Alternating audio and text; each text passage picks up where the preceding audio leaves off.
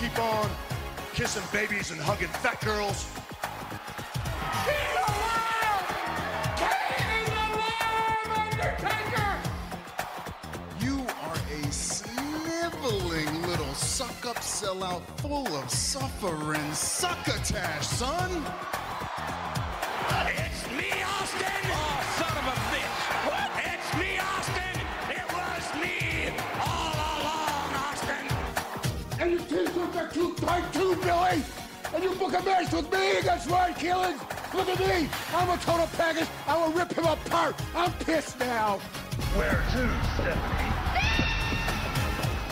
Wrestle Roasts on ad-free shows and ATC. Welcome, everybody, to Wrestle Roast. I am your host, Dan St. Germain. I'm here with Robert Karpolis. We're excited. We have a big show today, but I just wanted to start off by saying I have a new horror podcast called The It Couple, where my wife and I review horror movies, episodes with Henry Zabrowski, where we review Hereditary, and Alana Glazer, where we review The Shining, are up right now. They're also on YouTube and all major podcast platforms. And next week, I will be in Beverly, Massachusetts, my friends, doing some comedy, doing stand-up there.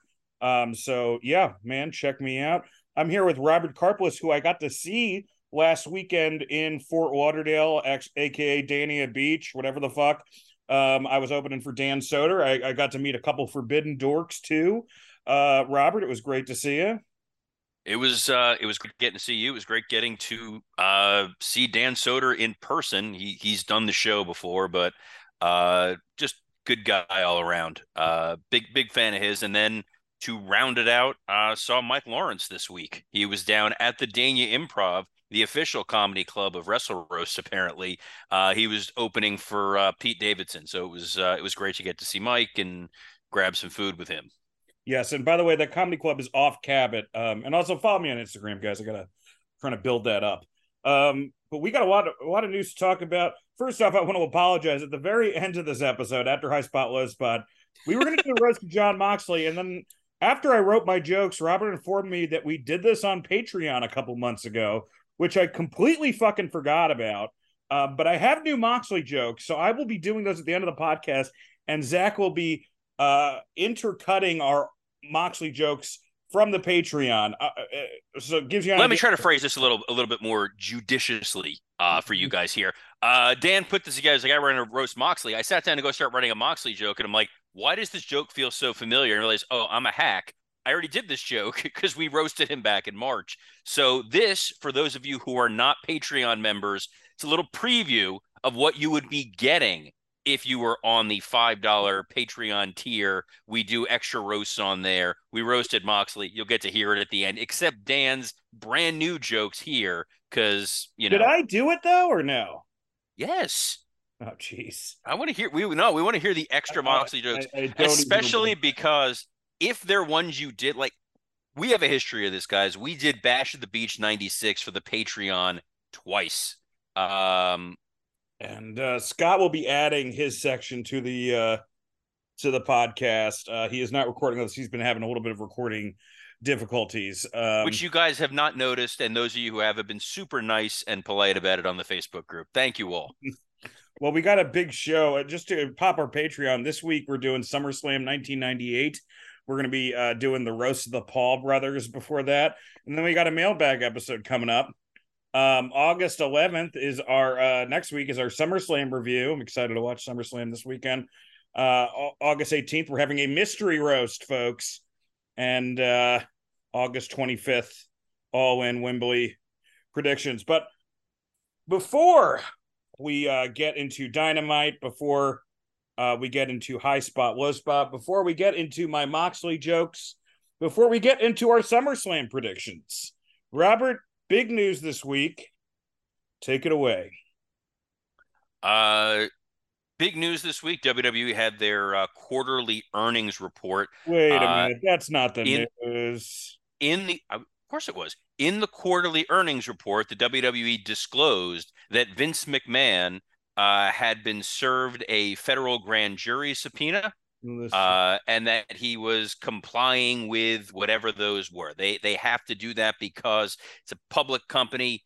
Anything that is involving one of the officials on there, you need to disclose to your investors. Now, the advantage that I thought you were just going to talk about how much money WWE made this year, and no, with the gloss advantage of over the WWE, fact that Vince just got his fucking place rated.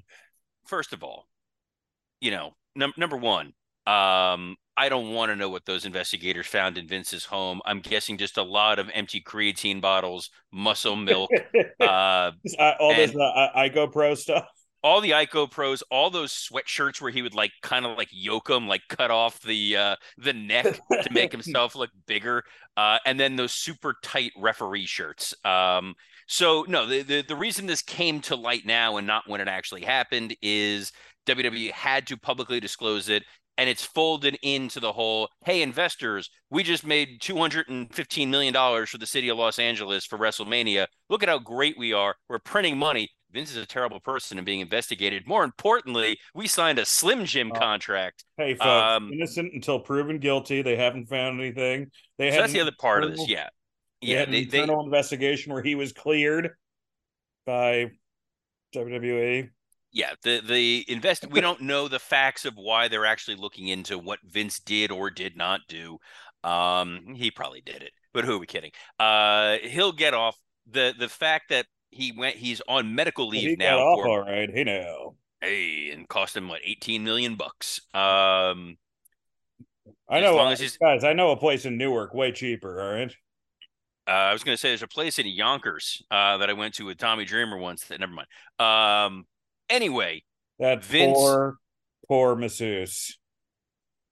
That's what the girl that Vince was with said. It was a tanning bed. What was a tanning person? Whatever it was.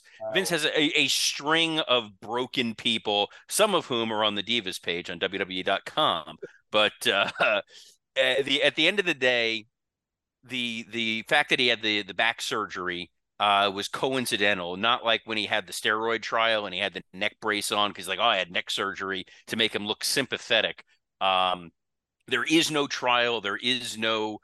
They did this subpoena. We don't know what the next step of this investigation is. If there was going to be any sort of trial or any sort of court appearance, it's going to be a long way off. He's on medical leave right now for his back, which is hurt from carrying this fucking company solely on his shoulders. So they let Hunter run it for a couple of months, and the internet was happy. And we can't have that, guys. We just a couple thoughts, Robert. Number one. I mean, if I'm the masseuse, I'm like, look, Tommy Dreamer, I'll let you put it in my ass. I just don't want to hear about your feud with Raven for the 10th fucking time. And I do think that both Vince and Johnny Ace, I don't think it's going to get to this, but I do think they would do pretty good in prison. Like they would fucking all the guys would love Vince because he would come in with the fucking I created, the Attitude Era cachet, and Johnny Ace would just befriend a guy named Murder and be like, "Looking good, Murder," God damn. Well, no, Vince would start wearing the do-rag like when he was ECW champion. Yeah, he would do great in prison. He would turn into Jeffrey Tambor from Arrested Development. Like he'd be running that place. Never mind. I was gonna mention Barry, but I don't know. Is that Tobias or I've finished? No, Tobias was David Cross's character. No, but I thought Tobias was the one who was running prison, but it was Jeffrey Tambor's character. That was the whole impetus of the show, was that he went to jail for SEC I know fraud. that, but I thought he was in prison. He was wearing a do-rag, and he's like, "I'm having the time of my life." Anyway, here on the Arrested Development podcast, podcasting development. That'll be my new one. I'll do with Dan's wife. Her and I'll just go back and watch all the old episodes of Arrested Development. My wife. I'm sorry, you can join too. Anyway, we'll see if anything winds up coming of it. My guess is if WWE internally did not find anything especially damning to oust him, at which Nick Khan has no loyalty really to Vince McMahon. I mean, his goal is what he's done. Get in there, get the company sold. More importantly, and get his nephew as much DJ work as possible. Get his nephew DJing work, get a new TV deal, and then get the fuck out of wrestling and go do something slightly more reputable like, I don't know, invading third world countries. So I can't think of what may be slightly more reputable than working for the WWE. So if there was a reason to fully oust Vince, they would have, but they didn't. He's still there. Curious what, if anything, will come of this. The fact that he did not immediately go out in handcuffs means they did not find the Hooker's body. So things are going to be great for SummerSlam, guys. It's going to be a hell of a show. They finally found Katie Vick, guys. Oh, that's gross. Thank you. You're welcome. Long Island serial killer got his place raided too this past week. So yeah, but that guy was a shitty booker. Yeah, he wasn't getting no long-term booking plan. But folks, we got to get to we're talking about AEW Dynamite later. Get to our SummerSlam predictions. We got a big show. First off, I'm really excited because I get to watch SummerSlam uninterrupted. I don't have a show this Saturday night. I'm going to be watching it on a couch, big ass screen TV. My wife is going to be watching it with me. Maybe my wife and I will record a Patreon, as if I haven't put enough pressure on this marriage. But we have a big show. I think it's going to be a lot of fun. You've said big show like 6 times at this point. Like, is Paul White our surprise guest? Yeah, it's like Michael Cole.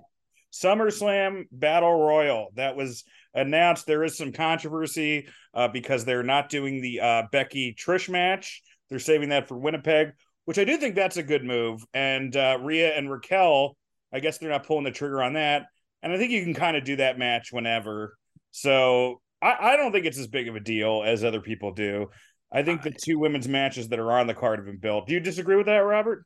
So I do, just because, number one, I think Becky is a big enough star that you want to have her represented on the SummerSlam card. And this Trish storyline, which has not been very good. It's been all right. I actually think it's been okay. This is coming from a man who doesn't watch all 3 hours of Raw every week without being able to fast forward through Zoe Stark segments. No, it's wheel spinning because they want to get to Becky and Rhea at some point. So the Rhea Raquel feud, I get it. It's a thrown together speed bump to get Rhea to something more important, which will be Becky. But the Trish thing, it's been such a long storyline going all the way back to before WrestleMania that it should have had a proper payoff. The internet's all mad and angry that, we want Becky. We know the Becky Trish match was not going to be very good. Trish is limited in what she can do. They did have an okay match at Night of Champions. They did. They got something out of it. And the fact of the matter is, the SummerSlam Battle Royal that they added in there, I wasn't joking when I talked about the Slim Jim thing. It is the single largest sponsorship deal WWE has ever signed. And having worked in sponsorship activation before, I understand how important that is. And branding this the Slim Jim Battle Royal in the same way they did the Mountain Dew match that was goofy, or that Cinnamon Toast Crunch match at WrestleMania, you want to make your money. And if this is going to make you more money, it's more important than the Becky Trish match, which was not going to sell you in any additional tickets, because I think this thing is sold out. And no one was tuning into to SummerSlam just to see this match. So I don't think there is a major risk there other than Becky being upset, which in turn may make Seth upset. We'll see how that plays out. Hopefully they use this to sell more tickets in Winnipeg and, pack that place. Unlike, why do you disagree with me? I just disagree with you in that I think that I see the anger and justification of it, that I see both sides. I see why you want Becky on here. I think this should have been on SummerSlam. I get why they ultimately made the decision.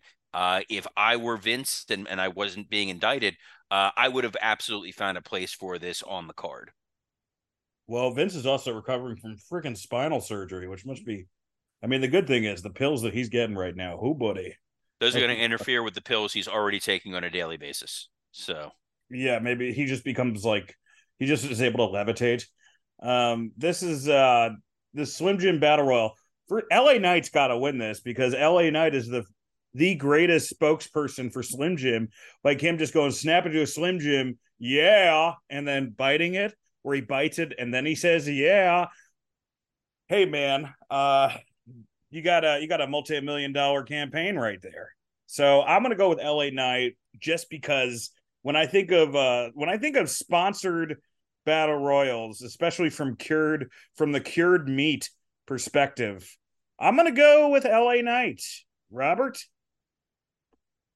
If we're positioning this that the winner of the Battle Royal becomes the new Slim Jim spokesman and you go with anyone other than Otis, you don't know what you're doing.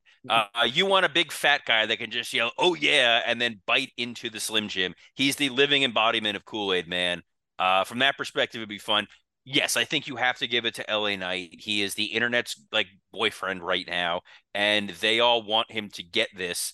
And what's funny is I don't know if you've seen this, like Shawn Michaels, a couple other folks this week, Rollins, have all praised LA Knight in the most backhanded way possible of like, man, he's bringing back that Attitude Era vibe of he really knows how to get himself over. Not that he's a good wrestler, not that he's a good promo, just that he's making the most with what he has and he's a shameless self-promoter. I admire the hell out of those guys for towing the company line of we got to praise this guy that apparently nobody backstage is a big fan of, but we don't want to really piss off the internet and then lead to a 4-hour pay-per-view where they're chanting for LA Knight. Because guys, if you chant for LA Knight, they're going to give you LA Knight and you're going to realize, oh, this guy's not very good. Backstage people aren't a fan of him? Seems to be the case. He's not great at navigating the political waters. He's rubbed some people the wrong way. I've heard that's bullshit too, though. I've heard too. You hear both sides of it. It's the fact that narrative is out there means it's either true or people are trying to torpedo this guy, which also means something's odd because WWE is again all about just money making machine.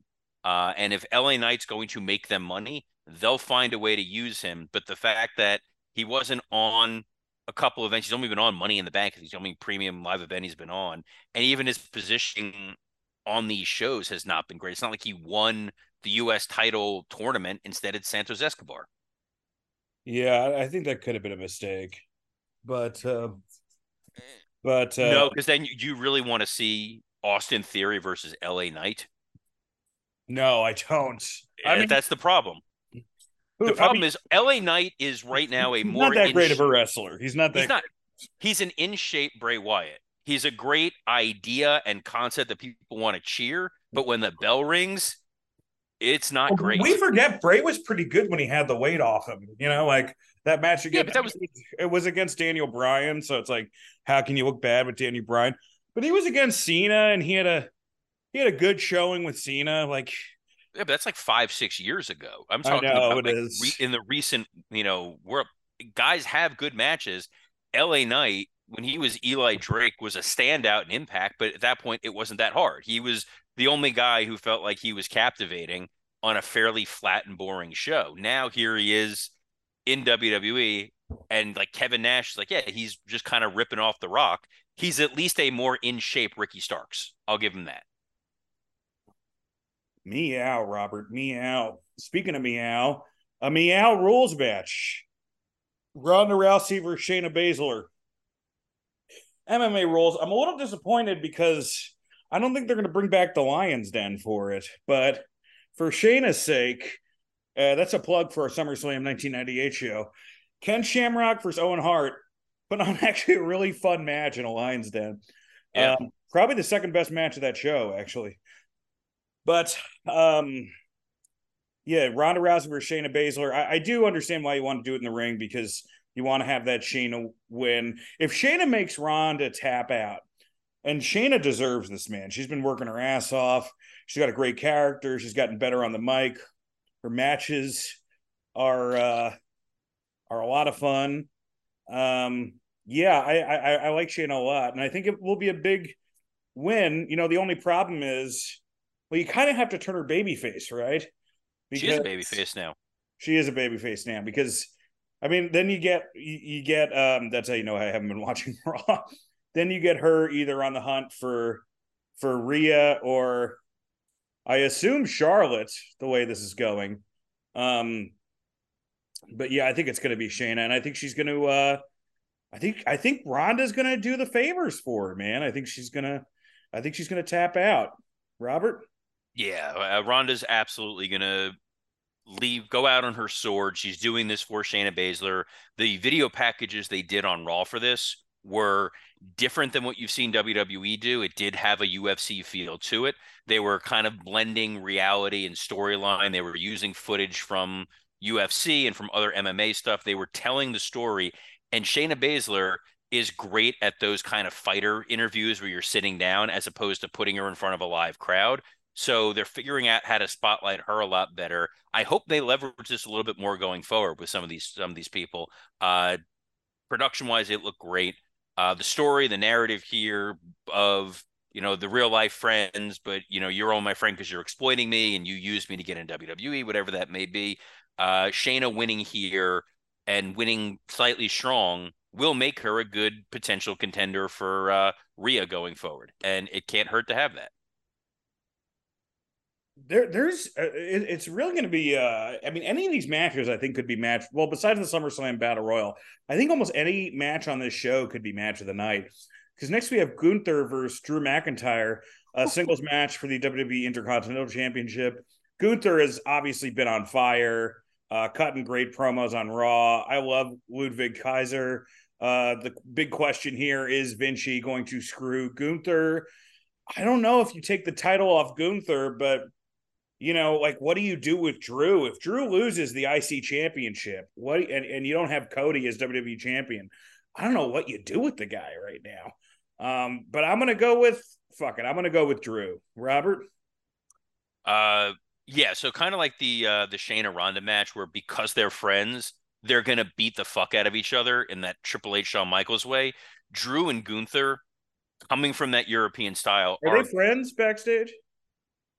I don't think they're enemies, but it's more the fact that even at WrestleMania, like, you're coming from that European style, it's going to be a very stiff match, and they're going to want to make it look good. Like, Drew is motivated. He has something to prove. I think he can lose here in some way, shape, or form. And this be the catalyst for him to have a heel turn, because they need a top tier heel outside of Judgment Day on Raw. It can't hurt to have Drew in that position. Or if somebody winds up winning the title as a heel, we'll talk about it later.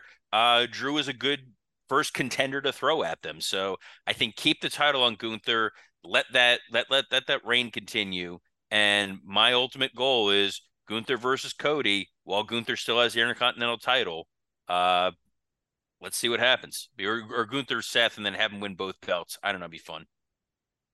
Well, next up, we have Ricochet versus Logan Paul. This is apparently opening the show. I was able to catch their segment on Raw. I think Ricochet is slowly getting to be a better promo, very slowly. I don't understand why Logan Paul just said, he said, like, he added too many words when he just going to say, I'm going to make your girl call my name. That should have just been the line, but they kind of added a couple words to it, so it didn't stick in the same way. I do think the match is going to be really good. Again, this could walk away with match of the night. I mean, Ronda and Shayna could, like I said before. I mean, 7 out of 8 of these matches, I think, could walk away with match of the night. I'm personally really excited. Obviously, Logan Paul is going to win. Robert? Yeah, I think this will be an absolute blast. Ricochet is very, very talented at what he can do, even on Raw, where I talked about this in Something to Sports Entertainment with plug for that Patreon $10 tier. Ricochet was doing those moves in shoes that were not very forgiving. So even with a little bit of the slip that was going on there, he was doing great. The stuff that they did at the Rumble looked really good. Obviously, that Money in the Bank spot could have been better, but pretty good for us. They still pulled it off really, really well. Yeah, people keep talking about that. And Logan Paul wants to just go out there and have an insane match. And Ricochet is very good at having an insane match. So I think this is a good dance partner. It's a great way to open SummerSlam. I know Logan wants to lead to get to his brother's fight or something like that, but I think it's going to be a blast. And yeah, I think Logan Paul will win. Asuka versus Charlotte Flair versus Bianca Belair, a triple threat match for the WWE Women's Championship. I mean, it doesn't seem like they're going to turn Bianca heel yet, right? Because, I mean, you have Charlotte, who's like, just every time they turn Charlotte face, it's always a fucking disaster, right? It never works. So, but I don't know. I think Bianca needs to turn heel. But I think it's going to be Charlotte's just because they're going to want her. I mean, at that point, how many title reigns is Charlotte? She's at like 14 then or something. Like 46 times. Who do you got? So yeah, this will be Asuka. Just because they have a path forward. You're setting up Io as the next big baby face on SmackDown. She's going to clearly feud with Bayley. I think the prospect of doing Io versus Asuka for the title is intriguing because Asuka as a heel, crowd's going to get behind Io. If they start supporting Io the way they did in like Puerto Rico, she's going to be able to be a top baby face on SmackDown. And then you can turn Bianca heel. They're clearly setting something up with Lashley and the Street Profits and Carmelo Hayes and Dan's new crush Trick Williams, and hey man, they can loop Bianca in. That guy has got the body, the promos. He just doesn't have the wrestling yet. He could be the biggest star they have.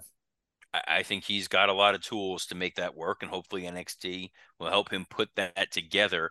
But yeah, no, I think Bianca getting cheated out of this opportunity, furthering her frustration with the Street Profits frustration and Lashley, that's a hell of a heel stable to kind of take over. Yeah. Thanks, LA Knight. Yeah. Yeah. That's why he's over, because people just like doing that. Does he do That's a Fact of Life, or is that just NWA? No, he does he does that on SmackDown. That's a Fact of Life. It is funny to mimic him. It is fun to mimic him. I will say that. Right, but he's the I didn't do it boy, and eventually the crowd's going to be like Fandango was super over because people liked the theme song and they liked when he said his name. And where is he now? He's a nice guy, Robert. He's a very nice guy, but just you always got to put these guys like stocking shelves at Publix, And there's nothing wrong with that either, by the way. As a former Publix employee, unlike Robert, I'm a man of the people. Hold on. I worked at Publix. I've stocked shelves at Publix. I know those people. There are no Publix. They are no main eventers. Seth Rollins. Mid-card at best. Seth Rollins versus Finn Balor for the World Heavyweight Championship. I think it's got to be Finn, right? If you want to tell the most interesting story. I don't know. But on the same sense, do you want to make this title important? It's interesting. I do think they're going to have a really good match because the last match they had was underwhelming, and I actually saw their first their first big match. I mean, they've had a few, but I saw their match at Barclays, and it was really good. But that's the one where Seth got injured. I think they're going to try to make up for it. I mean, that's where Finn got injured. Finn got injured. Seth's a beast in the ring. I'm gonna go with Finn. Fuck it, Robert. Yeah, there's something intriguing about Finn having the title and Priest standing next to him holding the briefcase. Yeah. It also the Finn. Sorry. Jesus Christ! Now you're going in the LA Knight category of just no. It's gonna be go away heat, Dan. You're not just because you like Slim Jims. You're not in the Battle Royal. My entire career is go away heat. That's pretty accurate. Until that horror podcast takes off, and then he will be rolling in the dough. Anyway, we're not worried about that. We're worried about right now is this match. Look, there's logic to either one of them. The thing is, if Seth wins, it's like, all right, who does he got next? That's why I thought like a heel Drew might be interesting or Gunther might be interesting. If Finn wins, the intrigue is Priest going to cash in on him? I don't see them changing the title off Seth. It hasn't been that long. I think Finn losing and then somehow after he loses, not letting Priest cash in, not like overtly turning on him, but like a miscommunication or something to piss Priest off further to tease that a little bit, kick that can down the road. I'll go with Seth keeping the title. All right. Next, we have a match that's all about the video package. If you haven't seen this video package, it's amazing between Cody and Brock. I was not excited about this match until the video package. All WWE production teams. I really wasn't. I mean, I really liked their first match. Their second match, I was kind of like, eh. And but I think they're gonna go. I think this is gonna be a lot of fun, and I think Cody's got to win, right? Yeah, I said it on the Patreon. Like that video package did 80% of the work for them, because this feud is just kind of whatever. But something that WWE does really well is they know to go back to those moments and almost make it seem like Cody's mom cared about seeing her son get murdered in front of Lesnar.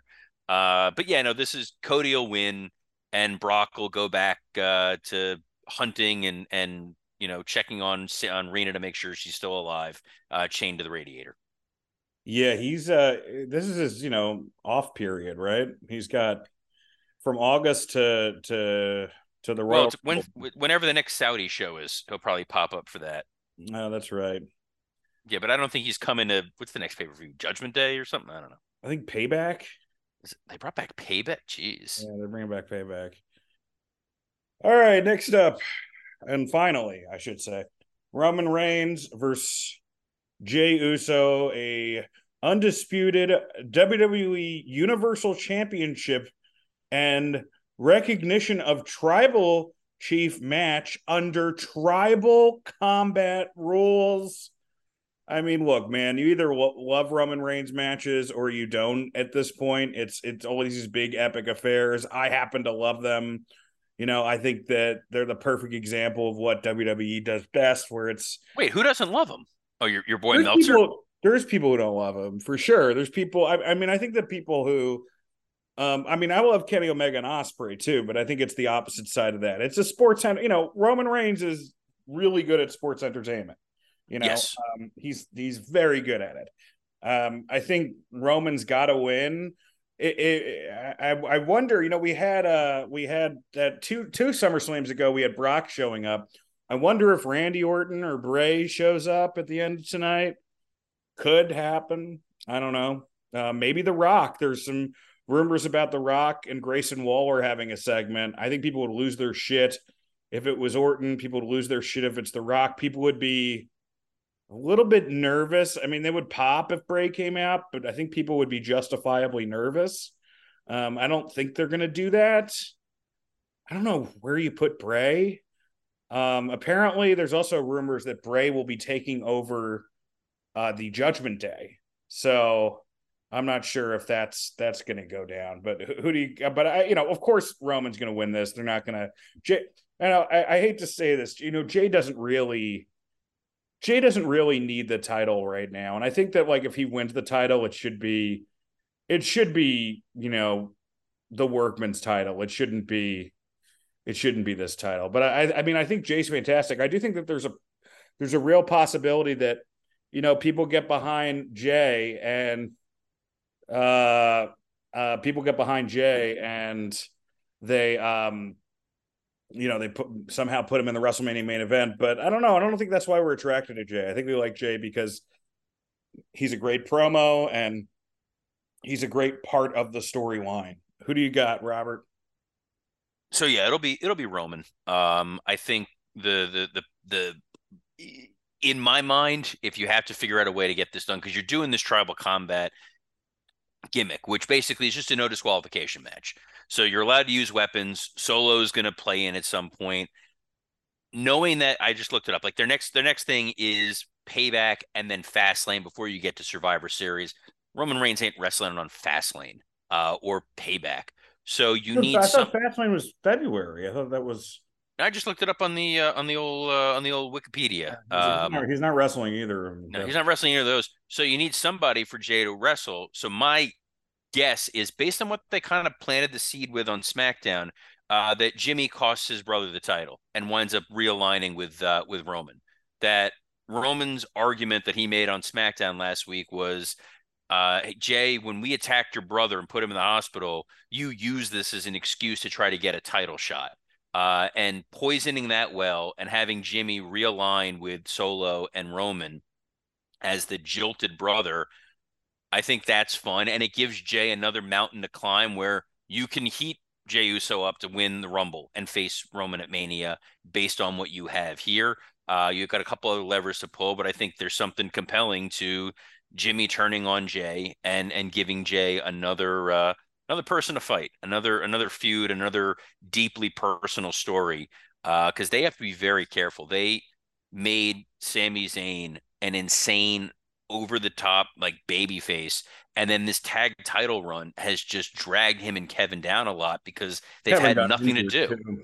But even before Kevin got injured, like they just were kind of like, all right, we'll just plug you into places, and they've made the most of what they've done. I think their Mania match with the Usos was great.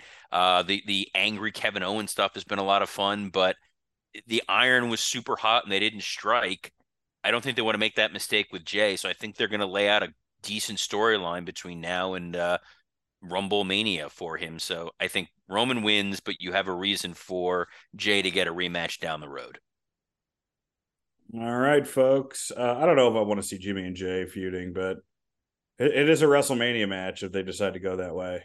Well, it's a fast lane match or a payback match. Yeah, but then you kind of got a main event with it, right? Okay. What else are they going outside of LA Knight, who we know deserves it? Yeah. Jesus. All right. All So that right. was SummerSlam.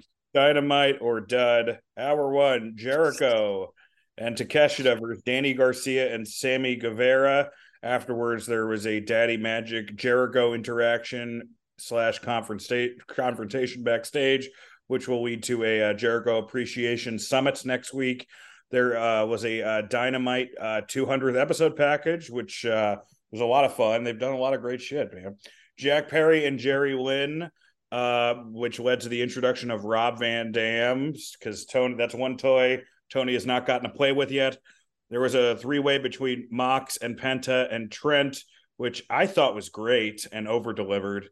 And an MJF and Adam Cole promo, finally setting up for a pretty hot main event. And I wouldn't have said that a month ago, but they sold it on me at Wembley. That's what's going to headline MJF versus Adam Cole. Pretty cool stuff. Robert, what did you think of this first hour? So, yeah, the Jericho Takeshita, Sammy, Danny Garcia thing. The crowd was into cheering Sammy and Danny. That goofy dance that Dan loves was definitely over with that audience. I love it. It strains credibility a little bit that Jericho was like mad that Don used the bat, because we know Jericho's character is a piece of shit. Jericho's character is a fucking reprehensible human being who has terrible opinions and has morphed from someone we all love to somebody we hate. That's Jericho's character. Saw Dark Side of the Ring for Bash the Beach 2000. Really want to make sure I'm threading the needle here. What a blast that show was. Well, I'm going to talk about that in a minute. I want to get to that. Tony Khan throwing the video package was just, I love anytime Tony Khan's on TV. Not It makes that me he very did happy. it. Like I played it for my wife, and she's like, "Oh, he's such a dork." He's so bless his heart. Yeah, Jack Perry. They're doing the right things with Jack Perry in that they're not letting him talk for too long. Like, I love that the thing a couple weeks ago when he was like in the car talking shit about Hook for like 20 seconds, then Hook showed up. Just keep him to that. Don't let him talk for more than a minute and you're fine. Jerry Lynn should never ever talk. He's not a good Jerry Lynn, promo. friend of the show, but no, Jerry Lynn's fantastic. Jerry Lynn's an awesome guy, a true professional. He knows he's not a good promo. Rob Van Dam came out looking like equally super young and super old at the same time. I don't know how that's possible. He's like Benjamin Button fucked Lorenzo Lamas. Look, he like weed has preserved part of him in like Ember. And I'm going to be a hypocrite. I'm owning my own hypocrisy here. When they played the fucking Pantera song, I'm like, all right, this is the one time where I'm okay that Tony Khan just spent a fortune on a song he didn't need to spend money on, because it's fucking cool to see Rob Van Dam come out to walk. Jungle Boy or Jack Perry hiding behind that little girl was such a great moment. That's just perfect character development, perfect placement, really, really well done. The Trent Moxley Penta match was a great match. Really enjoyed the hell out of it. It was wild and violent and whatever. Totally pointless. Just because it's like we just threw these three guys out there to get to the Blackpool Combat Club best friends Orange Cassidy feud, which is fine, except I'm playing by Tony Khan's rules. At Blood and Guts, I'm pretty sure Blackpool Combat Club got betrayed by Takeshita and Don Callis, and they were all in the same building, and they just kind of, all right, we're cool. Like, they went after Pac. They haven't touched Takeshita. it just feels like a weird logic gap that they're going to be mad at all these other folks, and they're just kind of letting that slide. But you Well, know it what? was Fuck like it. almost a bizarre babyface turn. They like Yeah. the hands of the elite, and then they just went back to the same shit that they were doing. You know, It's like they moved on to another trio to go feud with in a kind of meaning. Like if the feuds are meaningless, it's what we always criticize. Like matches can be great. Audiences need some kind of an emotional something to it. So like putting Trent and Moxley and Penta out there to have a great match, fun to watch. What am I really getting out of it long term? it wasn't long term, but I thought in a silo it was really good. Yeah, in a silo, it's like, look, I want to put on the most fun match show for the night. So Ring of Honor used to do for years, and it worked for them. Um, the MJF promo, we've heard some of this before about the quarters and the Jew boy and whatever it was. Him owning the "I'm a scumbag" and now they're selling a shirt for it was really really fun. Adam Cole Promo, man. Adam Cole coming out and them going back and forth, and then Max teasing I'm not going to give you the match. I'm going to give you the match at All In. That was all really good. I don't think Cole was as good here as we've seen in the last couple weeks. Max did a great job. The crowd loves fake babyface Max. That's a lot of fun. But then they cut to Roderick Strong in the back. What the fuck?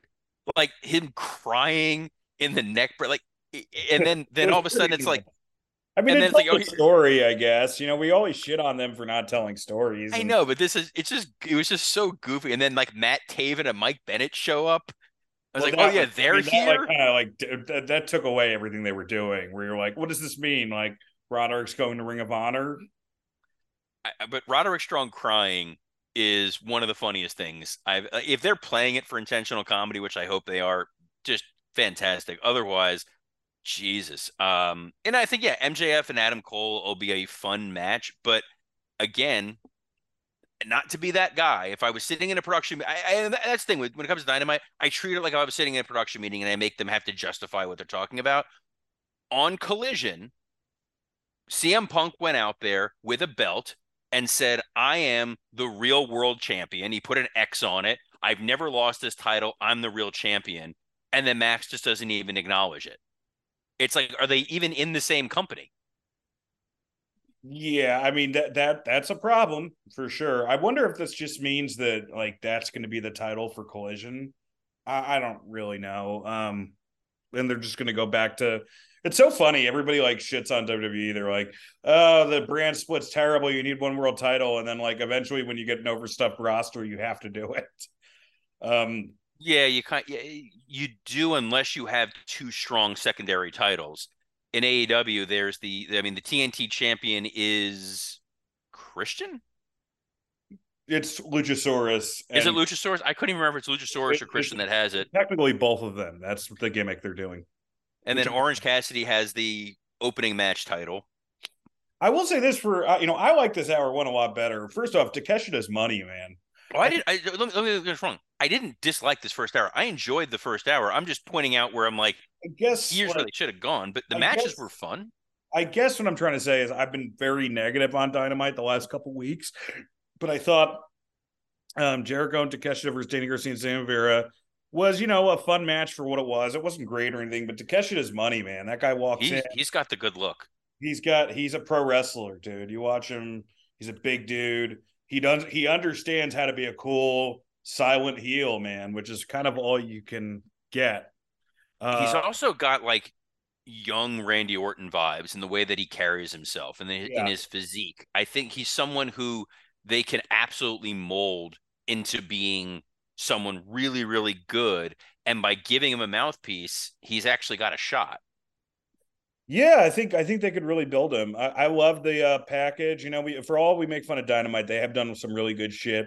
And I will say this, I think if you did, I think if you did SmackDown the last like 3 years, you would get enough cool stuff.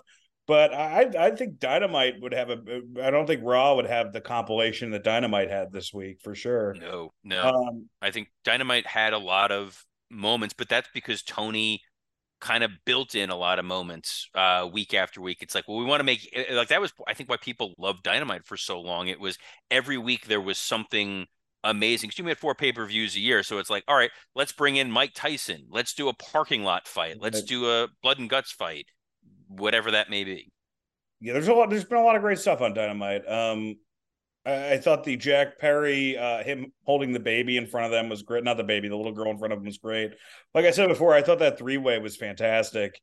I just think Trent's a really good wrestler, and he's able to take, like Trent's the glue in that match. Trent's a better in-ring wrestler. I know both of those guys are way bigger stars than Trent, but Trent's a better in-ring wrestler, I think, than Moxley and Penta as far as how he puts a match together. So I thought that was really good. Trent's been underrated for a long, long time. Like even Cena was a Trent fan years ago. Yeah, he's good, man. I mean, it's just, I mean, he just, he doesn't have what Takeshita has. He doesn't have that like airport thing that, they talk about all the time. MJF, he looks like a TSA agent. MJF is so good at being a fake baby face. He may turn into a real one. That was my note. Well, he will in late January when the buzzer goes off and he's number 30. Is this contract up in January? I don't know when his contract's up. Hopefully. You think he's leaving? To be determined. Yes. Hour 2. The Elite versus the NWA All-Stars. Swerve and Indie Guy visit Indie Guy, another Indie Guy. A Ring of Honor tag title match. Aussie Open versus a Viking El Hijo and Commander. And Sheeta versus Tony Storm for the women's championship, which had a very surprising finish that popped the crowd. We have a new women's champion, Sheeta, but I also think it kind of still underscores the problems in the AEW women's division, that you have somebody who's been relatively cold that they just brought back, and because she hasn't been marred by this convoluted Invaders versus AEW Originals thing, people were excited to see her win the title. I think partially just because they want something different from the storyline, but it still isn't a storyline. It's still just somebody the fans like winning a title. So, I don't know where you go. I do think it was I thought it was a little cheap. Britt Baker went after the fans, and look, there's nothing you shouldn't be calling Taya Valkyrie fat or whatever the fuck they're doing over there. If you do that, you're like a real Twitter troll. But I also feel like she gets the point of you're not supporting us, and it's well, the WWE fans support the women they like, and AEW fans will do the same thing if it's booked correctly. So this really isn't a fan problem. It's a Tony and it's a you problem. If you have a bad match, Britt, they're gonna fucking shit on it. You haven't, Jesus. And that was a really bad match. Yeah, that's the thing where it's if you have a bad match, people are going to shit. Britt's a great talker. She's a great character. She's not there yet in the ring. She's not, Mercedes or Charlotte. She's not even Bianca, man. She's certainly not Rhea. So I thought she's not Asuka. Yeah, I thought that was a little bit all right. I feel like that's a little manipulative for you to say that. It's not Chelsea. Yeah, but as far as the second hour, this felt like it felt like the first hour was like a celebration of 200 episodes, and the second hour felt more like AEW Live, where there was. How dare you? We saw 1 in a billion Satnam Singh and Kenny Omega. That is I can't believe they didn't save that for All In. That could have headlined All In and All Out. I will say Kenny is really fun at these bullshit matches. Yes, but it was a bullshit match. My point is there was no reason to do this other than we want to bring the Bucks out there and Kenny and Hangman to be like, guess what? We re-signed with the company, which is fine. And you fed them goofy folks just to kind of beat them. It kind of made me. It's like the NWA, these Jeff Jarrett guys, I don't look. I mean, nobody's going to say that they're great wrestlers, but it just feels like whenever Jeff Jarrett and Jay Lethal and Satnam Singh and Sanjay Dutt show up, it feels like there's you're watching an episode of The Sopranos, and then there's 10 minutes of the Beverly Hillbillies just in the middle of the episode. Like it just becomes its own thing. Even when the Elite, even when Kenny Omega is like the best wrestler on the planet, wrestles them, he kind of has to wrestle a Jeff Jarrett match. Like Yes. Jeff can't wrestle a Kenny match. Jeff can't wrestle a Roman match. Jeff wrestles a Jeff, a Cracker Barrel, buy two, get one free. If you come early, we'll give you a free hat type of match. I mean, this would have been an Impact main event anywhere in the greater Orlando area. But yeah, I mean, I kind of want to see Jay Lethal and Kenny Omega one-on-one just to see what they would do. Lethal, when he's motivated, is good. He's great when he's motivated. This was goofy. This involved the Hardys at one point who just popped up there. Hangman, whatever. It was what it was. I liked the Swerve and AR Fox going to Nick Wayne's house. It was different. It was. It was getting the heel heat of like, I just bloodied the kid, and now I'm putting the picture of him and his dead dad in the spot where he was told that his father had died. Nice little touch. It went a little too long. I think it was definitely long, but you're trying to make something out of this story here. I'm giving him major credit for that. Aussie Open versus Commander and Vikingo for a Ring of Honor, whatever. It was fun. I mean, they had good spots. It didn't mean anything. It's the Ring of Honor tag titles. But Commander and Vikingo as a team is totally fine. And then, yeah, you were 100% right. The Sheeta Tony Storm match was good in a vacuum. You had no emotional connection to Sheeta. Yes, she won the title, but who cares? Like, I think Chris Statlander winning the TBS title meant a lot more. You think they're working us with this Jade Cargill thing, or you think she's really leaving? I think so. I think they're working us just because they put her in the video package. Yeah. You didn't have to put her in the video package otherwise. In the same way they did, like NXT did that with, I think, Cora Jade, where she's like complaining about NXT and then deleted her Twitter because it's in furtherance of a story. But I think, Jade is someone they can theoretically bring back at any point in time. But yeah, Sheeta wins against Tony Storm, and it's a way to say like something memorable happened on the 200th episode of Dynamite. But I don't know who really is like, you're going to tell your grandchildren where you were when Sheeta beat Tony Storm the way like Hogan slammed Andre. Yeah, they just wanted a big moment. All right, high spot, low spot. What do you got, Robert? So before high spot, low spot, I just briefly want to talk about, because I have not gotten to watch a lot of the Dark Sides this season. I did watch the Bash of the Beach 2000 one. I know you did, Dan. It's fit. I mean, I played it for my wife because we were in bed, and we didn't have sex. So we really these soothing sounds of Vince Russo didn't get her excited. She's from Long Island. She's like, I know so many dudes who just talk exactly like this guy. So she was getting like PTSD from all the guys. I guess she did. I just assumed seeing Meltzer on TV and you were instantly ready to go. He was not happy about that either. Especially Meltzer has like dyed black hair like fucking Cody did when he came back. Like Meltzer is trying to avoid aging, and it's making him look like Dracula. But has she ever seen? Hold on, has she ever seen Meltzer before? Because I know she's heard his voice. Yeah.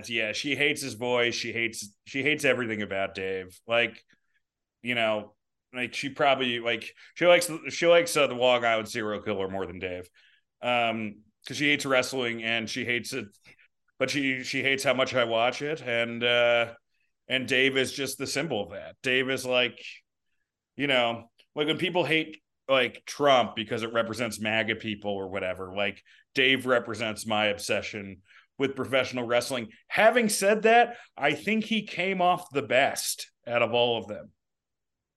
I think so. This is the weirdest thing. I think Jarrett came off the best out of everybody on here, which is true. Bizarre. Bischoff taking the shot at Meltzer and them keeping it in was fantastic. Just where he's just like, Dave Meltzer is not a journalist. He's a clown, and he's a bane on the existence of this sport and whatever. Nobody comes across great in this episode. Who do you think comes across worse, Bischoff or Russo?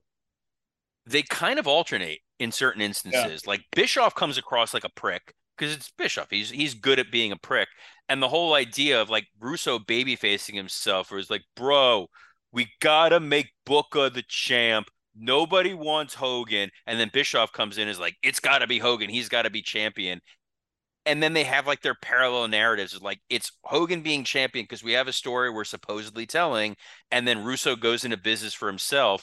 And then Lance Storm kind of hit the nail on the head where he's like, either this is a storyline and it's stupid, or this isn't a storyline and it's stupid. Like, all right, yeah, that makes sense. Like you're good either way. And Jarrett is very good about being Jeff Jarrett and making himself be like, they told me what to do and I'm the good soldier, but this is really dumb. It's a fun episode. And it's also just weird with Jericho doing the voiceovers on this. Yeah, it's a blast. So is that your high spot or low spot? Oh no, that was just a general like extra thing I wanted to mention. My high spot. I'll do my low spot first. I had two low spots. One, the passing of Pee Wee Herman. I mean, obviously, when he hosted Raw, was an absolute blast. Pee Wee Herman's an icon. I know that would have been Mike Lawrence's low spot if he were on as well. My other low spot, it's a weird low spot, but it's a low spot in that the Elite re-signed with AEW without what feels like any sort of real protracted negotiations. I think that would have been better for the folks in AEW and WWE. Lots of money. I feel like WWE probably would have thrown a lot. I just feel like they were like, no, we're gonna stick with these guys. It didn't drag out. I don't curious. I disagree because I think WWE would have thrown a lot of money at Kenny, a good amount of money at Hangman. I don't know if they would have thrown money at the Young Bucks. And no, they should. It's just like the Radicals. Like you wanted Benoit, you'll take Eddie, and you'll be stuck with Saturn and Malenko. I wouldn't want the Bucks on WWE TV. I don't think that they have a ton to offer. And I think backstage, they would ruffle a lot of feathers. I think they want Kenny. I think Kenny would benefit being in the WWE. I think Hangman would benefit a lot in WWE. But it's also weird from the AEW side where it's like, these are your founders and your VPs. So why would they have ever even considered, like, we're celebrating their re-signing, like, to an average fan? Of course they're there. It's their company. It just felt that's what felt kind of weird. Hopefully, when Max negotiates and gets an absolute fortune from WWE, he's not going to be affected by this. My high spot. He's going to get $5 million together. I don't. That's a big number. That's how much Punk was signed for AEW, right? So I'm trying to think of like, is it going to be in that range? I think here's the pitch for him with those guys are. You're like one of the top merch sellers in AEW right now, and they don't necessarily have the same machine globally behind it WWE does. And that merch money alone, he's going to do really, really well for himself. Plus the additional exposure and the chance to do more mainstream stuff. Like he's a guy who should be on more mainstream things, which was my high spot. You say that, but there was a movie that just Liv and Charlotte gotten taken off, and they replaced with that Camille, NWA, and somebody else. So yeah, but that's because that's Jim Ross is the one. Jim Ross is one of the producers on it. It's the woman's wrestler. I can't think of what it is, but like it's not a WWE thing. Well, that's what I mean. I mean, AEW have more freedom if it's not a WWE thing. Yeah, but WWE helps put you in a good spot, which is where my high spot was. Paul Heyman on First Take was awesome. Holy shit. So if you just saw the snippet where he takes the shot at Bobby Heenan, where he's like, who cares? He's dead. You're not seeing the brilliance of the moment that what he did there. Like Roman Reigns positioned on this show as a guy who, yes, he's living kayfabe world where, hey, I'm the champion, but he speaks well. He wasn't yelling and screaming as the Roman Reigns character. He was presented as, boy, this guy feels like a big time person. Heyman, 100% in character, is selling SummerSlam. But the reason, like the way he talked about the titles, like why he carries around the two belts, he's never done on WWE TV. And it was so well done. It was, this title right here is the WWE Championship with the lineage of Bruno Sammartino and superstar Billy Graham and The Rock and Steve Austin. That is why we carry this title. And then this title, the Universal title that was created, Roman Reigns has made this title the most important title in wrestling. And by putting those two together, he is the greatest wrestler of all time. And like, fuck, that's really well done. And he does it on ESPN with a straight face where they're not like winking and mocking, like, oh, okay, whatever. Like, it was so brilliant. It was so well done. Paul Heyman is very good at what he does and deserves all of the monies that they can throw at him, not the quarters they threw at Max. Which I don't know if that happened to Max, but that probably did happen to Paul at some point. That's how he bankrolled ECW.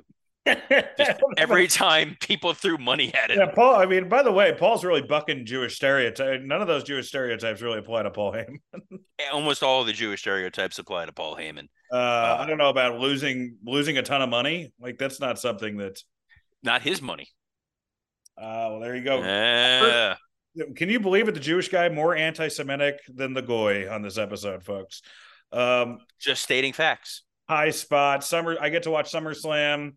I don't, by the way. I will not be watching SummerSlam live, Dan. Why? What do you have to do? I'm going out. It's Robert Saturday strangely night. has a lovely wife, a lovely new dog, kids. You think the guy, is just sitting by a message board with a gun in his mouth, but he actually has a life outside of this. So yeah, it's my secret. Like I don't like to reveal that and ruin my credibility. But no, it's like it was a Saturday night. We're like we have plans, and literally I had that moment where I'm like, do I tell my wife, yeah, we should cancel dinner reservations with our friends because I want to stay home and watch SummerSlam? And I ultimately decided, no, I don't want to lose half my stuff. I'll have to watch SummerSlam the next morning. What's the most disappointed Rachel has been with you over wrestling? Like where she's just come in and like you could see her vagina becoming cold. So after the birth of my daughter, I had gotten a note from EC3, known him for a long time, good guy. He's like, hey, we're going to be in town for like an NXT house show. Do you want to come out? So I asked her, I'm like, oh, I want to go to this. And she's like, well, it'll be our first. And like, she's like, oh yeah, no, it'll be our first night away from our daughter. And I was like, oh, it's a we. Like, you're going to come with me on this. Cool. And then we went to like this armory in West Palm Beach for an NXT event.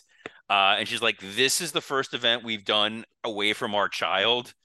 Like, what the fuck? Was it a good show at least or no? Yeah, it was a fun show. I got to hang out with Steve Kern for a while. I love Steve Kern, and Alberto Del Rio was there. Yes. Honey, wait, I've got to go hang out with Steve Kern. I got to go talk to Skinner. Alberto Del Rio. You're lucky he didn't like throw her in a bag and drop her on a freeway or something. Yes, exactly. It was him and Ricardo Rodriguez. So it was a real just winners group there. But yeah, that was the moment where she still brings up, she's like, there are moments in marriage where it's compromise. And then there's moments where the first night we're away from our daughter is at an NXT house show in West Palm Beach that's a block away from the jail. Hey, Alberto Del Rio's there. Yeah, another high spot for me. I didn't realize that Adrian Street died this week, which is a low spot. That's a high spot for you? No. But I didn't realize he beat the fuck out of Jimmy Savile, who's like basically like if Dick Clark was a pedophile in England. There's actually a really haunting documentary series about it on Netflix if you want to check it out. But I didn't know like he actually beat the fuck out of him in the ring. My low spot. Also, just real quick on the Adrian Street thing, they did put a graphic up to open Raw. Like, I feel like if Vince was in charge and there's no way in hell they would have put a graphic up. But Hunter loves the guy, so. Low spot, man. And this is more of a low spot for Greco-Roman wrestling and UFC, but Gable Stevenson's debut on NXT. Stevenson, sorry. I break myself of that habit. Did NXT. Oh, that's all bad. I have to say is they cheered Baron Corbin. That's how bad. That is a low spot for the universe. I mean, this guy, he is a world-class athlete. I was actually talking to Jerry Briscoe, who came to the shows on Wednesday with his son. Shout out to the Briscoes. And he was talking about, we were just talking about Gable Stevenson and how this guy as a wrestler, could be the greatest ever. Like, he was like, look, as a wrestler, Greco-Roman, Brock isn't in this guy's universe, as far as how good this guy is. Well, of course. I mean, dude won the gold medal. Brock didn't qualify. And and I mean, the guy's unbelievable. So he should be still wrestling, and then he should go to UFC, man. This shit isn't for him, dude. Who knows? Maybe I'm wrong, but I just don't see it. I think that he's just going to take these unnecessary bumps. And it's just kind of like, what if fucking Michael Jordan was an American gladiator before, instead of going to the last three championships for the Chicago Bulls or something? It doesn't make any sense. This isn't a high spot or a low spot, but just a observation. The Long Island serial killer could have been a pro wrestler. I don't know if you saw that guy in court. He's 6'4", dude. He's like 300 pounds. I mean, holy shit, dude. I mean, this guy is chilling, I'm taking a look at this guy now. Oh my God. Exactly, right? He looks like the dude from Happy Gilmore with the nail sticking out of his head. Yeah, 100%. That's actually what most of my fans look like too. He's a more terrifying Kane. Yes. Like that dude. Chilling. Oh, and I just saw a picture of his wife. She I feel bad. Formidable lady. This lady, I feel real bad for her. She's also, I mean, I don't know if you know anything about the case, but one of the reasons that she didn't know he was killing all these women is because she would go to all these comic book conventions. So while she was going to like Comic Cons, he was just fucking murdering escorts. Anyway, check out Lisk. It's a good podcast. You're plugging other podcasts that I'm not even on. You're into it. It's a lot of fun. But definitely check out The It Couple if you love horror movies. That'll be just love Dan. Puts me over the top. Hold on. No, if you just enjoy hearing Dan and you want to hear him not talk or yawn through wrestling, go listen to that and hear how delightful his wife is also equally delightful. She's fantastic. Or do the dogs make any cameos? No. Well, yes, they do. Actually, they do. Oh, there you go. That's something worth tuning in for. And right, well, I promised you guys some Moxley jokes. Yes. So I should do them. You should. All right, here's a couple Moxley jokes, and then we'll cut in the Patreon Moxley jokes, and then Scott's take on wrestling. So I should make you have to do a second bright side of John Moxley. I have a whole thing written, which I'm not going to go into. But the roast of John Moxley, he's perfect for the lead voice in a Pixar movie about a trash can that befriends the baby thrown inside it. I'm not going to do all these because say what you want about Mox, he's a cool guy. Those are the cigarettes his mom smoked when she was pregnant. He's like Ringo Starr in the sense he's the worst member of her group, and he wrote Octopus's Garden. Octopus's Garden is the chapter in his book where he drinks a fifth and eats out Abaddon. Oh. He said that if he doesn't become a wrestler, he'd become a firefighter because he's great at squashing heat. He was a member of Blackpool, the club, not the place Dick Murdoch made Ernie Ladd swim. He married Renee Paquette in Vegas on a whim because either way, her family wasn't going to be there. He looks like a ghost that haunts a coat drive. He was a breakout member of the Shield, but only when it comes to scabies. Cornette calls him a plumber, but that's not fair. Plumbers fix shit and have a union. He looks like what would happen if groundskeeper Willie cleaned the high school in Euphoria. And finally, he's changed his look a lot since WWE. Now the only time you'll see him with a wife beater is when he walks to the ring with his dad. All right. Oh, that was well worth a bonus John Moxley extra roast. Zach's going to plug in the rest of the Patreon roast that we did, so you get to hear more Dan jokes. You hear Scott jokes. I think I'm on there. I have jokes as well. And Scott's going to be recording his portion of the show with legible audio that'll be plugged in later. I don't know why I'm saying later as well. So if you're going to like change the channel, like you see how long the episode is when you open this up. Yeah. Just keep fucking listening. It's not going to be another hour like Blue Chew ads or something like a regular Conrad podcast, which, by the way, we are back on ad-free shows, not because we were boycotted for all of the wonderful things we have said about SaveWithConrad.com, but because apparently they were like, yeah, just Dan kept forgetting to email us the shows. So we are still here. And if you are, because I saw some comments. For a couple weeks in a row, folks. Well, no, so here's the deal, because I saw some comments on the ad-free shows board, because I like to just kind of check what's going on there. They're like, oh, we thought Wrestle Roast just didn't record every week, or that they got canceled. Nope, we're there. And if you haven't heard it, one of those episodes, not on ad-free shows, in between, Mike Chioda's thoughts on pie or whatever, we're on Spotify and Amazon and wherever else we want to go. So we were up last week because we didn't get great ratings last week, so that had nothing to do with that. Well, no, because I don't think those ratings count towards the whatever, but we love our ad-free shows listeners. They wind up coming over, becoming Patreon members. They're good folks. And for all my whatever, I listened to a couple of the ad-free shows podcast. Dan got in my car, and I'm listening to the Arn Anderson podcast because it is like drinking NyQuil. It is so soothing. He does have a soothing voice, huh? It's an oddly soothing voice, and only occasionally veers into his like weird alt-right takes. Like every once in a while, he just kind of forgets that it's on, and he's just like, we were watching Fox News, and I'm like, oh no, Arn, like just stick to talking about how great 1990. One of the nicer guys I've met in wrestling, I must say. Oh, super nice guy. Very, very nice dude. Him and Booker T. Apparently Booker T and Ryback want to fight each other. And the only reason I want to go to another StarCast is to be backstage and watch that happen.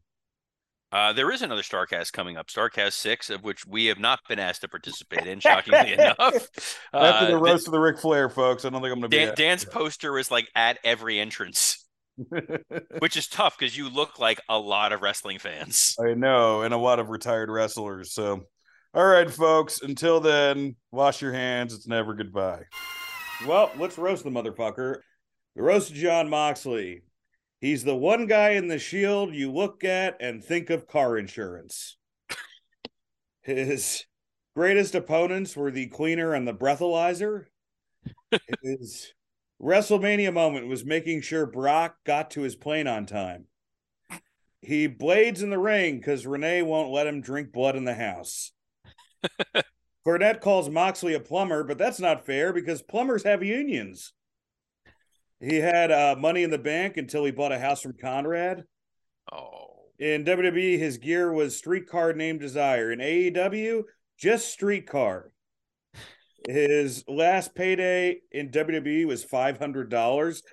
Cut to Serpentico running in. $500? Favorite joke.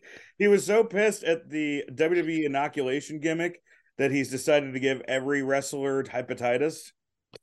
He made his debut at Double or Nothing. That's also what Tony screamed when Shad made him choose between the Lego Star Wars and pirate ship. Double or Nothing! He's hardcore. There's no hairline he won't cross. He checked himself into rehab voluntarily.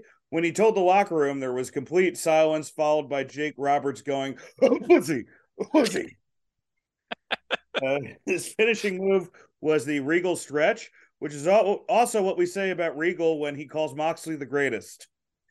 He eloped with Renee in secret, which is a shame because we could have gotten Nick Cage officiating in a needle exchange. Seriously, on Renee's side, her friends and family. On Moxley's, Wheeler, Utah, and the Raps from the Muppets singing Christmas carols. And finally, he looks like he eats the food Garfield was supposed to eat before lasagna.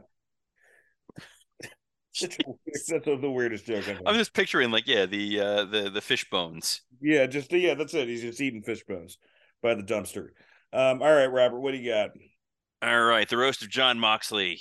Jon Moxley looks like John McClane from Die Hard and talks like Bruce Willis today. No, Jesus Christ. He's hardcore. Jon Moxley cuts himself more than an emo teenage girl. There's more blood in a Jon Moxley match than that time Jerry Lawler fucked his way through a middle school. Oh, my goodness. Jon Moxley is the Dollar General version of CM Punk. That's true, actually. He's, of course, married to Renee Paquette. Renee, there's got to be an easier way to get citizenship. Dean Ambrose was the fuckable one of the Shield for girls who were molested by their uncle. Moxley went to rehab for alcohol, which is like Al Capone going to jail for tax evasion. John is in the Blackpool Combat Club. Jim Ross said calling those matches brings back fond memories of growing up in Oklahoma in the good old days, where there used to be the black pool and the regular pool. That was coming. While training to be a pro wrestler, Moxley would sell popcorn at matches. If you're dumb enough to buy food handled by a man who looks like John Moxley, then you're dumb enough to like the death matches he has. He was the Florida heavyweight champion, a feat accomplished by achieving every Florida man stereotype available. Robert? Moxley was heartbroken when Seth turned on the Shield. Yeah. Oh, okay. You froze up there for a little bit. Sorry. Moxley was heartbroken. Am I still there? Let's do it. 3. What the fuck's going on here? All right. 3, 2, 1. Joke. Oh no, he's frozen. Oh no, Tony sent his bots on Robert. This is terrible. Terrible. Is that our show? Well, I think Robert is kind of lost in the ether.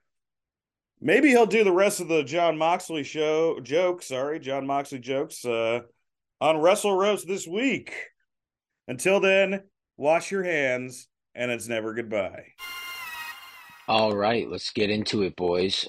Sorry about my Wi-Fi lately. I'll be recording separately until further notice, which I think is just next week. I think the Wi-Fi's coming in the beginning of next week. Okay, boys, let's do this. SummerSlam predictions.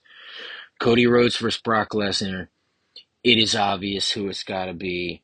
White boy with bleach blonde hair in Detroit who has solved racism. That's the story of Eminem. It's now the story of Cody Rhodes. Cody Rhodes beats Brock Lesnar. It's just where the story goes. He's got to beat him. Now, Seth Rollins versus Finn Balor for the new World Heavyweight Championship that Seth has. Seth has to win it because it's a newer title and you can't switch hands. But God damn it, Finn Balor has deserved a world title. I don't want to say he has. He, the man, has. And Judgment Day deserves something like that too because they have been so popular. They deserve all the little cool moments they're having now. Even in NXT, they belong on Raw, SmackDown, and NXT, anything they make. But that's why I think Judgment Day costs Finn this. Or if not costs him this, there's shenanigans. Finn can't just lose clean. There has to be happenings. Not Seth cheating, but just Finn's life not working out. So boom, Seth wins. Asuka versus Charlotte versus Bianca. Asuka wins because Asuka is better than them, and it is becoming apparent. Roman Reigns versus Jey Uso for the acknowledgement. When you say the acknowledgement, I want a bunch of old Samoans sitting around the ring during this one. I want Rikishi to finally, maybe step in and say, you don't gotta, after Jey loses, you don't gotta kiss his foot, because, you want Jey to win, but you still want Roman to have this title that he should have lost to Cody at WrestleMania. But now, since you're in this title situation and not just a tribal chief situation, the matches become more predictable. But I think we're going to really enjoy the match, and we're going to be excited, and Jay's been the man for quite some time. So, excited for him and Roman. Ricochet versus Logan Paul. Look, Ricochet... This is a big, I don't want to say a big thank you to him, but if you remember, Cody Rhodes told Logan Paul in an interview, he was like, you should check out Will Ospreay versus Ricochet as he was getting into matches. And so I would assume Ricochet is helping train a guy as athletic as Logan. I think Ricochet is super underrated. This is a moment for him to shine in terms of being on TMZ and celebrity Instagrams and TikToks. But Logan obviously wins this via shenanigans, but I think Ricochet is going to show everybody what he taught Logan and how good he is. And he's one of the best. Gunther versus Drew. Come on, boys. It's Gunther.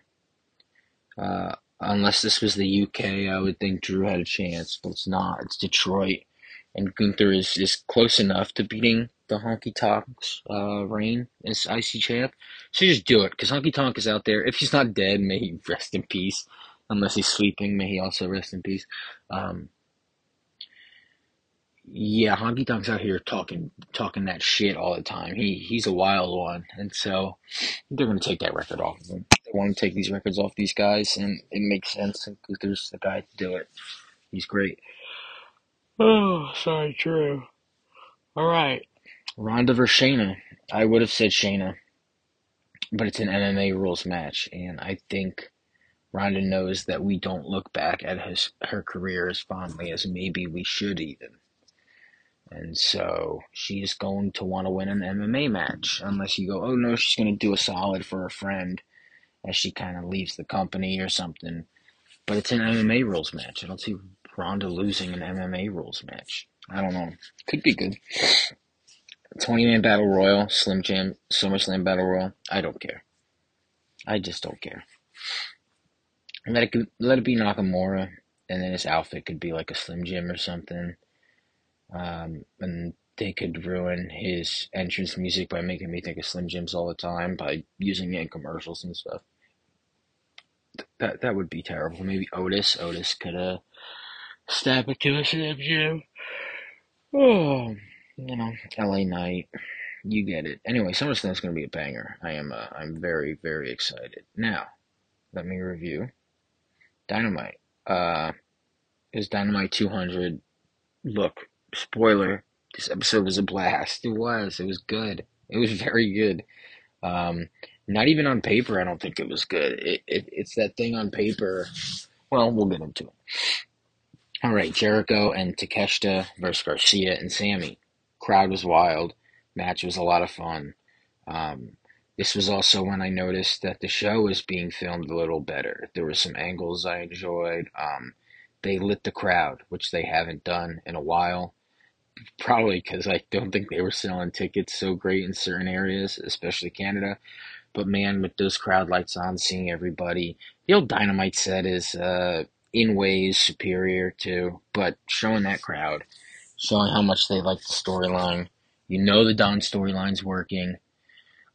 We don't care about Jericho Appreciation Society, but Jericho's doing his thing. His tummy is flattening, so you know he's prepping for Wembley. It was a really fun match. Then you have Tony's announcement. Why is Tony making any announcements at all? I love the video highlighting AEW. It is a really cool company. Like, God bless it, right? For not just being around, but giving us, in my opinion, the best pro wrestling moments weekly. I mean, I really believe that. I think every week since they've been around, Dynamite has probably more than, I mean, just usually had the best match of the week, and usually the most intriguing wrestling storyline. And I know you go, well, there's better wrestling storylines. And I think in wrestling, so many people say, oh, it's so great, look what they're doing, and it's just like a simple storyline, like something we're going to get to soon with Cole and MJF, where you go, this is it, this is great, and you're going, no, they're just going over things that our wrestling brains are used to, and you can accomplish them. It's not astonishing, it's just really good and fun. Anyway, what the fuck am I talking about? Anyway, this is the best weekly goddamn wrestling show in the world.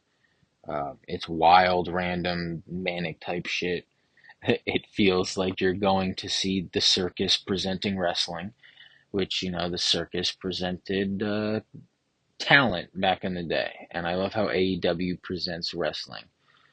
And a lot of these matches felt that way, where you go, wow, look at this roster. I mean, look, I wasn't excited about Elite versus Jeff Jarrett. at all. And then you see the match, you go, oh, sports entertainment, pro wrestling, in-ring stories, whether they be long-term or short-term. When they're told in the ring, there is something a little more, for me at least. I don't know, maybe, I would hope for you, that's why you watch pro wrestling. I'm rambling. Okay. Jungle Boy comes out for a promo. Jerry Lynn, he's like, I can't fight you, right? But I got a friend who can. Dude, it's fucking Rob Van Dam, right? And everyone listening knows Rob Van Dam. He doesn't look great. He doesn't. It looks like him pointing at his shoulders has somehow like arched his back weird. So his chest is always puffed out like he's about to do the Rob Van Dam quote with his thumbs. And he doesn't look great. I did love the segment. I love him coming out to that entrance. Is that Pantera? Who sings that? Anyway, I this is how much I love Rob Van Dam. I don't even think it's an argument. I think in terms of in-ring work, after like Dynamite Kid, right? I think in-ring where people's hearts fall into a wrestling match, or you get sucked into the progress of what pro wrestling can be, it goes HBK, Rob Van Dam, AJ Styles, Omega, Ospreay. But I think Rob Van Dam is in there. You could argue maybe there's these cruiserweight type moments, right? The Jerichos, not the Malenkos. Rey Mysterio is in there, sure. But Rob Van Dam changed the fucking game. He looked the part. He was the part. He was the whole effing show on ECW. And when he came to WWE during that invasion, he was the only one to survive it because he was that fucking good. And you couldn't fuck up Rob Van Dam, no matter how incompetent WWE was. So many great moments, so many great matches, and now hopefully we get a little run in AEW. So like I said, he didn't look great, and I would have never thought, ooh, Jungle Boy versus RVD, I want to see that. But then they give you this moment where RVD is about to be attacked by the chair, by Jungle Boy, and he does the spinning kick, and you're like, oh shit, he could still go. Now, I don't know if he could still go. I haven't watched his matches. I know he still wrestles here and there. I did see him in upstate New York face Jake Hager maybe 4 or 5 years ago, and it was bad. But hopefully this is good. And I love how it's not at All In. So maybe we get Van Dam in another match at All In? Or, I don't know. But wow, I love the surprises. I love the fun. RVD is the surprise to go with. Anyway, even if it makes Hook look like smaller fries, I don't care. The three-way was anything goes. It was Trent versus Moxley versus Penta. What a fun representation of AEW. These are guys who have been there from the beginning. Newsflash, Trent is the fucking dude. He's great. Trent is phenomenal. I've brought it up a lot of times. He has a match with Kenny Omega right before Omega fights. Well, it's actually right after the match, Jericho challenges Omega at Wrestle Kingdom. So in New Japan, there is a match, though, with Trent and Kenny that is one of my favorite Omega matches in New Japan. Just because it's so fun to watch these guys in Japan fucking go for it. And Trent goes for it. Trent goes for it in this match. He actually wins this match. Moxley does his thing, obviously. He always does. It's very him. But I think it did work with Trent and Penta this time. And mainly because Penta is so good at getting murdered. And Penta is so good at getting murdered. So I love this fucking match, man. So many awesome matches. And again, Penta just giving people permission to kill him. After the match, there was a brawl. They announced a Rampage match. Flap, flap, flap, flap, flap. The MJF promo was fucking great, man. The tears. This is a really, really fun, solid pro wrestling storyline. They're knocking it out of the park, hitting all their fucking cues. Cole coming out saying he was once a bad guy, and now what Max is going through is just Max becoming the man he was meant to be. bravo, boys. That's all you got to do when a heel turns face. Just say they're growing up. You never even do that shit. Roderick Strong and the Kingdom flipping out backstage. That's fun. Also, this All In main event, it's pretty cool because, to me, All In should be a card of dream matches. But the main event is a storyline driven match, a strong storyline driven match. I would assume you'd get that out of All Out, not All In, but I'm happy about it. And I think if you look back at Cole, he got injured, he almost couldn't wrestle again. Now he gets to be in this main event in the biggest wrestling crowd in the world. This is what MJF is giving him, which means MJF is going to ruin his life in front of the biggest crowd in the world. And that's so fucking fun. And I can't wait to see how that unfolds. And what CM Punk has to do with the fucking X title. That's what I would do in storylines. Now that CM Punk has that dumb X title, I would just be like, when he finally does get involved, I'd be like, dude, we were trying to run a company. Next thing you know, you take out your old title and put an X on it. That's why I didn't acknowledge it. Because you've been a little prick this whole time, pulling strings. When you don't get your way, you fucking whine. When you don't get your way, you do things like this. You put X's on things that aren't actually yours. The Elite got their title stripped too, and they had to fight and win a tournament to get them back. And Punk's just putting it on an X. That's what my storyline would be. If I'm MJF, I would say, how dare you? I'm a young man. You old fuck. I did earn this title, and you are such an old baby, and you'll never learn. That's what I would say to Punk. Anyway, okay, then we have Elite versus Jarrett. Every Jarrett match in AEW on paper it makes me sad. I think it's the worst thing to happen. I really do. I see a Jarrett match on paper and I go, no, why? And then you watch the match. Every match in AEW so far that Jarrett has been involved in has been so fun, so pro wrestling. I mean, because he's Carney, dude. They're Carney. Jay Lethal's a great worker. Satnam is, again, Carney, just his height. It's fun. It's circus shit. A funny sight. The Bucks having to double team a Giant was so fun. See, we didn't need him to sign with WWE for them to try to fight a Giant. We got to see it. I don't know. I love this match. There's so many dumb, fun moments. Omega almost getting Sing up. Cutler with the cold spray on Karen Jarrett. The Hardys, you go, wait, what is that? What is this? What is this rampage horseshit they're setting up when the Hardys run out? Jarrett with the guitar, Omega ducking, Hangman coming out all of a sudden because, alright, too much fucking cheating from your end. Let's show you what the Elite together means now. And it was just so fun. Such a fun fucking match and a good match. And then that promo after from Hangman and the Elite, and they're staying, and it's all very adorable. Kenny mentioning, you'll see a lot more of us, and naming the shows that they'll be on and saying, and yes, even Collision, so they'll be there someday, and we'll see how that works. God damn, sorry, the show is so good, I wish I could just skip stuff. Swerve and Mogul Embassy, Swerve and AR, they go into, what's this, Buddy Wayne's, academy, and fucking... and it's just so good. You got to see this. I mean, this is something really, really special. A knife gets pulled out. Nick Wayne is left bloodied. The acting as well. The acting is really, really damn good. AR Fox looked awesome. Glad he's where he is now. And Swerve is the fucking guy, man. I mean, Swerve is so damn good. You have so many guys that are so talented, bringing, new, interesting shit. And this segment felt really new and interesting. This is how, Matt Hardy should have filmed all of his shit at his barn.